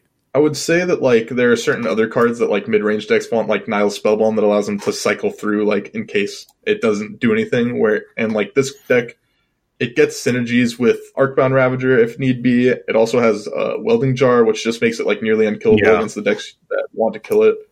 It's just like something that just sticks on the table and does exactly what you want to do out of the sideboard with this deck. It's quick, it's resilient with other cards, and is also can combo with other cards. Mm-hmm. Yeah. Awesome. So moving on to the 2 Surgical in the side. That's a very hot card lately. It's been going up in price. It's in a lot of decks. How did you feel about that? Were you happy to see them? Would you wish there was something else? Did it overperform, underperform? Surgical Extraction was actually, they used to be Tormod scripts in my sideboard. Oh, okay. I changed them to Surgical Extractions because I wanted a card that was better, that I could bring in against Phoenix, and I felt Tormod script wasn't good enough, and was still good in the matches where Tormod script was good, which Surgical is not as good against Dredge, such things, but it's definitely still very good against them. Sure. And it allowed me to take Phoenix out, as well as take out Thing in the Ice in the Phoenix matchup, which I was very much so needed to do. It was the card that I was always losing to against Blue-Red Phoenix. Yeah, that makes sense. If that, a Phoenix you can probably outrace, but a Thing in the Ice flipping is pretty bad for you. Yeah. Why do you think that it's a newer inclusion in Hardened Scales? Like, it seems like I hadn't seen a lot of Surgicals in the sideboard, and then you show up packing 2 of them. Do you think that was a good choice? Do you think that people are going to be moving to that more? I'm not sure if people are going to move to it necessarily on the metagame, depending on what... Because people are also running a Spellskite as their way to beat Thing in the Ice, because it's a horror. Oh, yeah. So that's like another avenue to go. I just wanted graveyard hate pieces as well as combo hate pieces. And it was also good against Storm, which Tormod script wasn't always, because they could just like kill it and then go off. Whereas if you're packing a Surgical in your hand, sometimes they just like mess up and you get them with it. Like, I just thought it was a card that people wouldn't necessarily respect or play around as much. It's hard to play around, yeah. As well as being very good in certain matchups.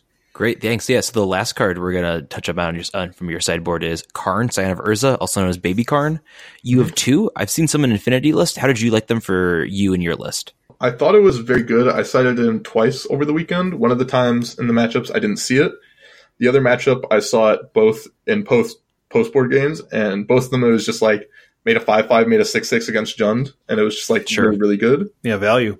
Yeah, it just like gets a lot of value. It's very good. Like when the game's going to be drawn out long, like, and your opponent's stocked up on like spot removal, and you're just like, okay, Karn plus or like Karn minus, and they're just like, okay, kill it. It's like, okay, Karn minus again. You still have to kill the Karn, and I have these like humongous guys that you can't necessarily deal with. Right. Do you think that Karn has a future in Modern outside of this deck, or you think he's going to be relegated to Affinity mostly? I think he's going to be relegated to Affinity because all the modes aren't going to be necessarily relevant in the in other decks. Whereas, like, if you're playing a blue deck and want card advantage, you can get Jace. If you're playing a green deck, you can play cards like Tireless Tracker. You can play like the Garrix that are around in the format. If you're black, you got to play Liliana and discard in these things, and you just have like better value options. Whereas in Hardened Scales Affinity, the minus just makes like a 7/7, or in the regular Affinity just makes like a huge guy, and the plus just gets you card advantage. And it's just a Planeswalker that's very hard to deal with. I just think it's mainly going to be relegated to the Affinity decks, I would say. So some strategy talk again for the listeners, and maybe, you know, you don't want to tell us these secrets, but you gotta. How would you suggest for a potential opponent to best try and attack your game plan, you know, in a post sideboard world? You know, the games 2 and 3. What should they be thinking about, and what should they be trying to bring in and trying to do in order to disrupt your strategy? I would say Stony Silence is just one of the best cards as it is against traditional Affinity.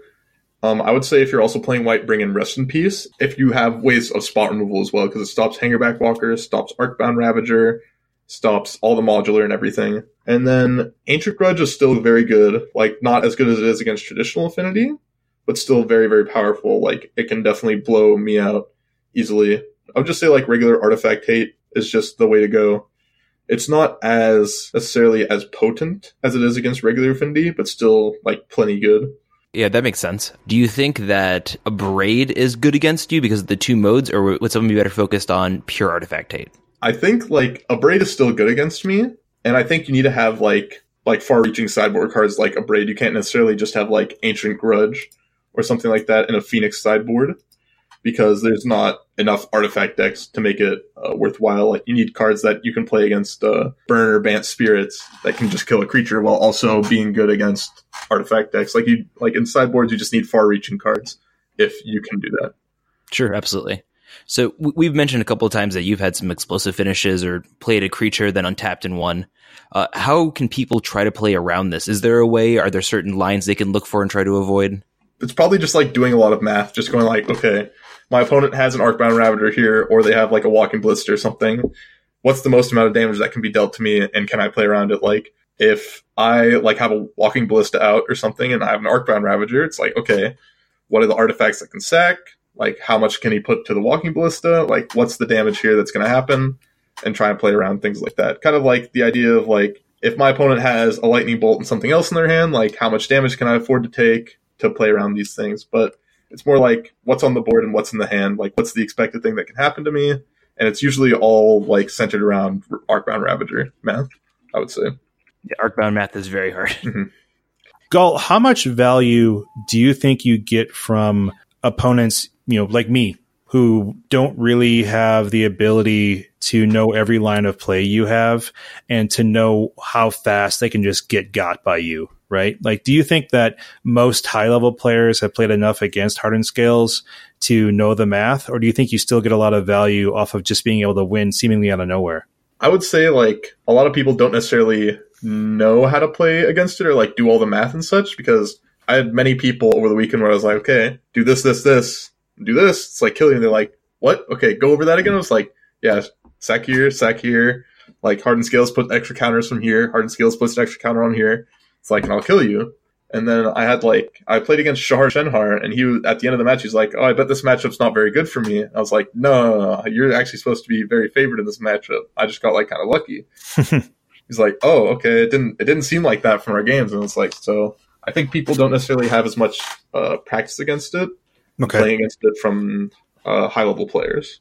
Mm-hmm. Yeah, there was even a moment where there was a game on camera where everyone was debating whether or not Scales had the line out, and like everybody in chat was trying to do quick math, and everyone was going with different numbers. Off by one, yeah, exactly. I think it just sort of illustrated how tense the deck is to play, and how like getting one small number wrong somewhere can set you up for failure one turn later. And even like hundreds of people in chat, like they have chat lethal, even though it's not real lethal. Yeah, like a lot of weird things with like Ravager sacking to itself and putting on another thing. When you have a hardened skills out, it puts an extra counter on it, which people always go like, why does it happen? I was like, one extra counter.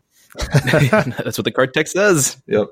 So again, back to your strategy and how you're trying to win. So post sideboard games, how do you think you're thinking and playing differently and sideboarding differently in order for you to maintain your wins? With a lot of like artifact destruction coming out of the sideboard, I usually try to play things a lot slower and go like, okay, I'll act like I don't have much. Like I'll play this like Hangerback Walker, I'll play this Arcbound Worker, this Walking Ballista, just like kind of do like a little bit of dinky damage here and there. And then if they ever tap out or play an artifact removal spell, I'm just like, or I feel like I have a scenario or an opportunity to start doing something powerful. I'm like, okay, I sense weakness. I'm going to play out my hand and I'm going to kill you. And that like that happened a lot over the weekend. So moving a little away from the tournament experience and more talking about your experience with Magic, what was the catalyst or what drove you to start playing Magic at a more competitive level? You mentioned that you played at a game store and online. Did you start off more casual, or when you got into Modern, were you just competitive from the get-go? Well, I first started just like playing with my friends, and then after like a couple of months, my friends were just like, oh, let's go down to an LGS and play some tournaments. And I just got like demolished the first couple months because I didn't know what I was doing. As one does, right? Yep. I like started looking online. I'd actually been a like semi-professional StarCraft 2 player before then.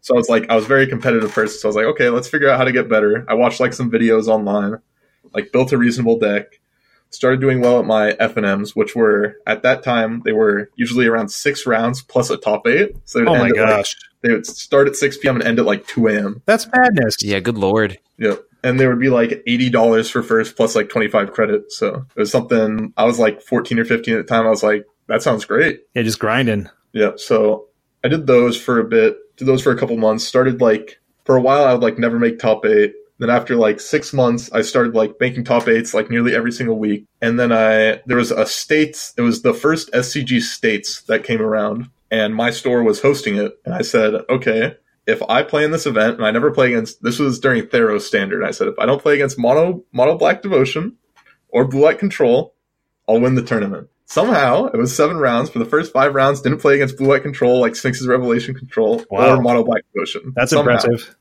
Yep. So I went 5-0. I double drew into top 8. Then I played against Mono Black Devotion, just got demolished. But that was like my first big event, like doing well. And that like really drove me to like, if I can do well in this, like my first big event, I'm going to like keep going and trying to play high level Magic and do well. Like started playing Magic online from about like a couple months after that, and then just kept grinding. So would you say that Theros tournament was sort of when you realized that, oh, I'm good at this. I can kind of do this. I can keep doing this. I would say so. That, and like people always said to me that like Grand Prix were a lot harder than FNMs and all these things. In my first Grand Prix, I went 9-0 day 1, 12-3 day 2 after all. And I was like, okay, maybe I'm actually like kind of good at this game. Sure. Seems like it. Yeah. I had a like 7 RPTQs in a row where I lost my winning in for the PT, and I was like, I'm so close. And then eventually, like this past year, got to the Pro Tour for the first time, top 8 in my first GP. Gonna hopefully keep going from there. Yeah, it's awesome. So would you say that just persistence is a big part of this, of keeping with it, and even if you are so close and don't get it, just making sure that you get up and do it again? Yeah, I think like even if like you're a great player, like even the best players in the world like don't have more than 70% win rates. Yeah, you kind of just need to like keep bashing that percentage against the wall, and like eventually things will line up, and you'll get your shot. Mm-hmm. It took me like 2 or 3 years of grinding GPs before I like got my first top 8, and I know people that took them like 10 plus years to get a first GP top 8 or their first Pro Tour. Some people are just like, yeah, I've played for 15 years, gotten this close so many times, and it's just have to hit your streak, and you eventually get there. Sweet. What do you think are kind of the biggest mental shifts or mental level ups that you've needed to make in order to become, a more professional player? Well, for me, like over the last year to 2, there's a lot of these Magic Online challenges that happen over the weekend, which usually like 6 to 8 round tournaments. I've just been playing them every single weekend, just nonstop, just like bashing my head against them. And like, took me a while. I started top 8ing them, and then I started top 8ing one of them like each week nearly now. You just like keep playing, and you just keep getting better. You just keep putting yourself against the best players in the world. Eventually you'll just get better. Yeah, one of the things we hear is that the Magic Online player base, it's like playing a GP every week if you want to. Would you agree? Do you think the Magic Online modern player base is strong and a really good way for both us and our listeners to keep improving their skill? I would say so. I think the player base in the modern queues online are like very, very good. Like a lot of them, like a lot of the specialists in their deck are like playing there, and you'll like see new innovations just from playing against them and talking to them and like getting games in. Mm-hmm. Do you have an experience in mind, like something that happened in real life?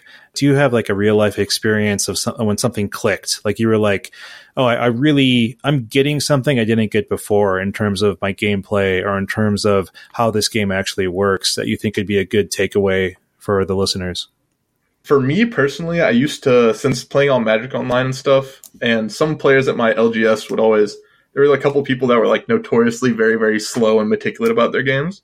And for some reason before, I would always get upset about that. I was like, they're playing so slowly, like, can't they just make their play? Yeah. And then I realized it's like, well, I still play relatively quickly. Like sometimes I'll just like slow down and go like, okay, what am I doing here? What's my hand? Like, even if there's an obvious play, take 10 seconds. Go like, okay, even with this obvious play, what am I doing down the line? Like, what's my game plan? And just like think about that for a second and then do your play. Mm-hmm. You don't have to take like a minute to 2 every single turn to do things, but just take out like 10 to 15 seconds each turn. Go like, okay, what's going on here at least, and then do your thing. Mm-hmm. That was like one of the things that like before I would just like draw my card and instantly play whatever I was doing. Like I thought to myself, and like whenever I do well in big tournaments, it always is just like, okay, I slowed down, thought about what I was doing, and then did it. Be very meticulous, know what's happening in the game state, know what's happening in the board state, play your game as best as you can.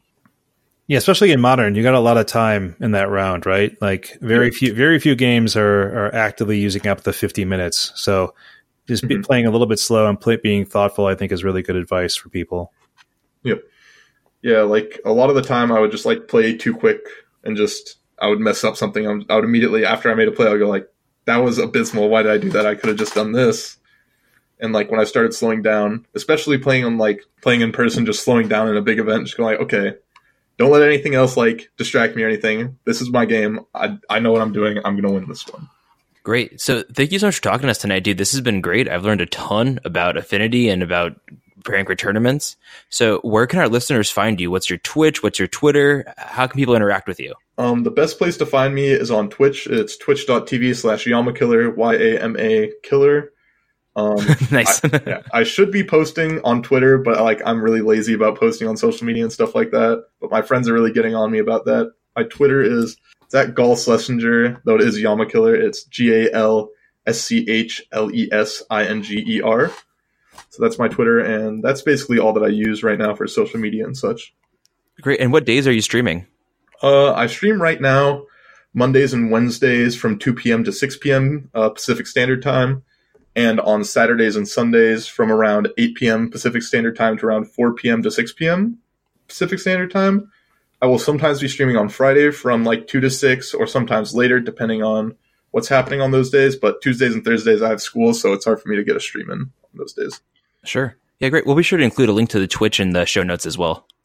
Gall, this has been super awesome. I've learned a lot. Zach's learned a lot. I'm going to speak for him. I'm sure our listeners have learned a lot. Thanks for taking the time out of your day and talking to us. Congratulations again on the finals finish at GPLA. It sounds like you know what you're doing. There's going to be continued success ahead. So keep at it, man. And we'll be watching you stream. Thank you very much. It was a pleasure being on here as well. Cool. Take care. Shane, that was great. It's crazy to me that Gall is only 20 years old, because when I was 20 years old, I wasn't playing Magic. I was on my school newspaper. I was barely a gamer, and I had no idea what I was going to do in life. But it looks like Gall actually has a pretty bright future as a Magic player, competitor, maybe a stockbroker. Who knows? Yeah, he seems really sharp. He's really great to talk to. He's starting to see some real success out there on the Magic circuit. So I think he's going to continue to do well and keep killing it. So I know that one thing we weren't able to do as much as I would have liked, and that's just because we're not going to go into individual cards when we're talking to Gall. We didn't get into the individual card text as much as we usually do on these dive downs. So we're going to link to a nice Hardened Scales primer article so people can get a good look at the deck construction, see what the individual cards are if they don't know them by name, get some idea of the strategies as well. We know, Gall talked about them and you probably had an idea of what to do with the deck, but just to round things out and get a little bit more detail, we'll link to that as well. All right, we're going to take a quick break right now, and when we return, we will do a wind down all about the faithless looting ban, or rather, lack thereof. Stay with us.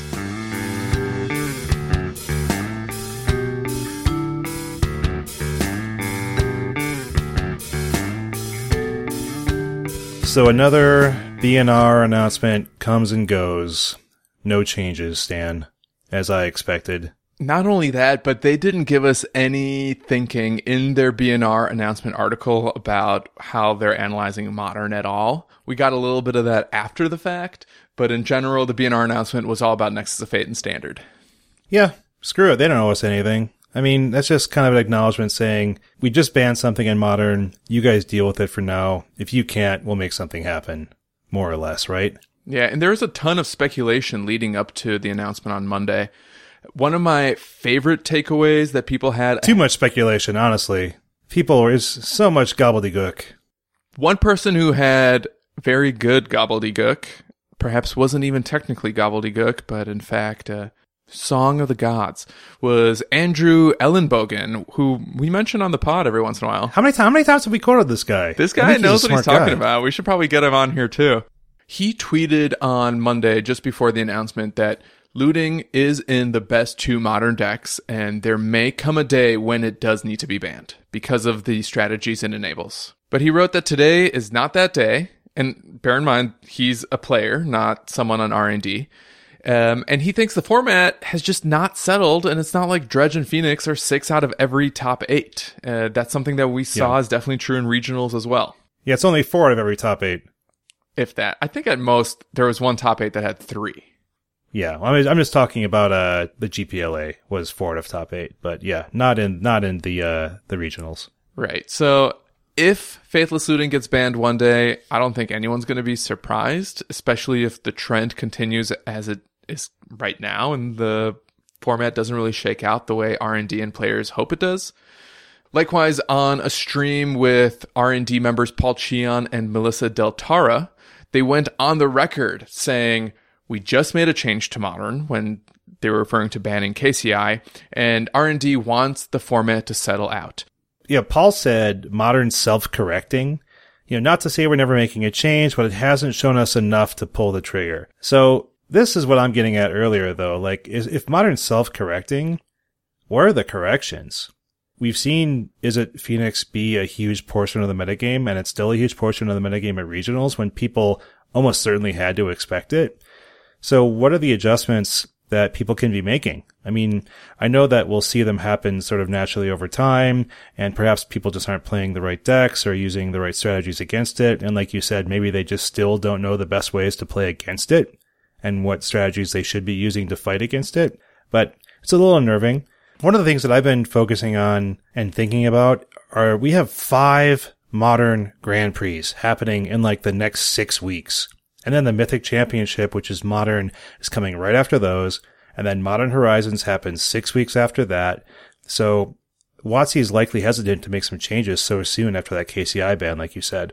Not only that, but the London Mulligan rule is going to emerge in London. So the format is going to change. And for all we know, the Mulligan rule might change the way some decks and matchups play out too, which could steer the format in a whole other direction as well that we can't even predict. I mean, I'm on record on this where I'm thinking it cannot do anything good. I think it can only do bad. Yeah. But, we'll wait and see. Maybe it's going to be awesome. People were very concerned over the Scry mulligan, the Vancouver mulligan, I believe. And so we'll see. Wait and see. I'm not going to stop playing Modern because of it. So here's a question. Is there any scenario where a deck that appears 18 times across 10 tournaments isn't a problem? You know what I mean? We talk about this giant meta share being an issue. Why is that an issue necessarily? Can we define that problem for our listeners? I don't think we can. I think it's a feeling. If people are unhappy and it's either I have to play this or I'm not going to be performing as well as I can, then people don't like that scenario. I think people want to have maybe 4 or 5 or 6, something like that, number of decks that they feel that they can sleeve up and have some kind of competitive chance with. And when I say, these are people who probably there's a lot on the line, right? So it's not just, I want 5 decks I can take to my LGS and win with. It's, I want to be able to take this to a GP and win with it. Or if people aren't expecting this deck, I can still come and win with it. But I think we're in a universe where the very best players are continually turning to Izzet Phoenix and they're continually winning with it. And people look at it as the tier 0 of the format. And so when we talk about maybe people aren't taking the right decks or deck up against it, that's not a great place either, right? Where it's either play Ensnaring Bridge deck or lose to Phoenix. That's not great. But we're seeing across these top 8s that it's not like the winner is either Izzet Phoenix or an Ensnaring Bridge deck. Yeah. Maybe that's variance too, right? I mean, like I said, I don't think you can look at the winner and just say this deck won. I think we can say that it was 22% of all the top 8s across 10 different tournaments. Not a good look. Shane, are you considering picking the deck up yourself? Oh, no. No, the broken deck I'm going to play is going to be Dredge. I mean, I don't even know if Birds is considered broken. I don't know if you can look at it that way. But I think that the powerful tier 1 deck I'm going to be keeping playing right now is going to be Dredge. Yeah, to be honest, I probably want to get more reps with it myself. And even though I think I mentioned that I can't win with the deck to save my life, I had more success with it when it had first emerged and when it was really catching people by surprise back then when people were still playing Swiftspear, before Terramander was even in it. But that suggestion I shared with our listeners is something that I've been suggesting to myself as well, which is there's worse ways to spend your time than practicing one of the best decks in the format. So Stan, bear with me here. Here's my hot take / cold prediction, okay? So we have 5 GPs coming up. If Izzet Phoenix is going to keep seeing a even 15 to 20% portion of the metagame, WotC could be incentivized to do some kind of emergency ban prior to the Mythic Championship. That also could shake things up to get eyes on that broadcast, but it's kind of a dangerous and not really well-liked idea at all, and it's really going to spoil any protesting that goes into the Mythic Championship, and they already dislike Modern MCs enough. Why make them hate it even more? But otherwise, I think if everything is pretty reasonable, Phoenix is maybe 10% of the day 2 metagame, they're probably going to let things coast until Horizons comes and blows everything up. Or maybe it just makes Izzet Phoenix better. What do you think? Yeah, to be honest, I'm hoping that they don't suddenly do an emergency banning, because then everything gets crazy and all the learning we're doing has to be basically started from scratch almost, as the metagame needs to settle all over again. Frankly, if they were going to ban it, they had the opportunity. They have done emergency bannings in the past, but I think the last one was standard. And if I recall correctly, it was like a week after a BNR announcement. Yeah, they like axed Feldar Guardian or something like that, because they're like, oh yeah, this is actually really bad. Yeah, so we talk about emergency bannings because we know it's within the realm of possibility, but it's so rare. And at this point, between R&D and play design, I think WotC knows what they're doing, and in general, make wise choices with the ban hammer. Yeah, we'll see. Like we said over and over, I mean, Faithless is probably on the watch list. Manamorphose is probably also on the watch list, to be honest. And part of me wonders... That would be a more interesting ban. I agree. Because I don't think Faithless looting is the problem necessarily in Dredge and Phoenix. It's just the common denominator. The problem with Dredge and Phoenix is that Dredge has all this extra free reach, all these free lightning helixes in the form of Creeping Chill. And in my eyes, one of the biggest issues for Izzet Phoenix is Manamorphose, which is both a free spell that gets you deeper through your deck. And Dredge is also super hated out. You know what I mean? Like it's not anywhere near the metagame percentage of Phoenix. And so if you ban Manamorphose and you don't touch Faithless Looting, you let Dredge continue to exist, continue to be hated out, and you potentially nerf Izzet Phoenix back into the realm of more fair, or at least more in line with the power level of other decks. But I don't really know. I don't know if people have been testing it without Manamorphose or what, but it's probably still quite good, but maybe not good enough. Yeah, I would agree with that. Because in my eyes, when the deck first emerged, it was kind of an evolution of, something between Storm and Blue Moon. It, had some of the same cards from both. So blue-red spells decks are going to continue to be playable. Maybe they'll be Jeskai, maybe they'll be Grixis, maybe they'll just be straight blue-red. Izzet Phoenix being such a great payoff for spells decks, I think is probably here to stay. I doubt WotC wants to ban one of their newest cards from Modern. Yeah. And if Faithless is gone, or Manamorphose for that matter, us Izzet mages will find a way to adapt. Stan, want to drop a hot spoiler for next week's episode with our back-to-back interviews? Yeah, so if you liked this week's episode, I think you're going to love next week's. It's a little different, but we have another conversation with a very accomplished Magic professional, as well as one of the architects of Izzet Phoenix, none other than Ross Merriam. You probably know him from his countless accomplishments across the SCG Tour. We mentioned him earlier in this podcast when we talked about his results in the SCG Regionals. He's one of the hosts of the SCG Verse series on Twitch. It's also on YouTube. And he spent like 2 hours with me and Dave going deep on Izzet Phoenix, as well as Modern as a whole. Somewhere down the road, we started talking about Legacy Elves, his thoughts about possible cards in Modern Horizons. It was a trip. Yeah, looking forward to hearing that. Yeah, and I'm really excited to share it with our listeners. It was a really unique experience to talk with someone at his level. Our listeners are going to learn a lot from it. I've been fixated on some of the takeaways ever since I had the conversation. It was revelatory for me and changed a lot of the way I evaluate cards and the Modern strategy as a whole. I think anyone who's going to listen to this interview is probably going to elevate themselves a little bit. Yeah, it's going to be rad. Having back-to-back interviews with people who are playing at a super high caliber is going to be rad for us and our listeners. So, yeah, can't wait to hear it next week.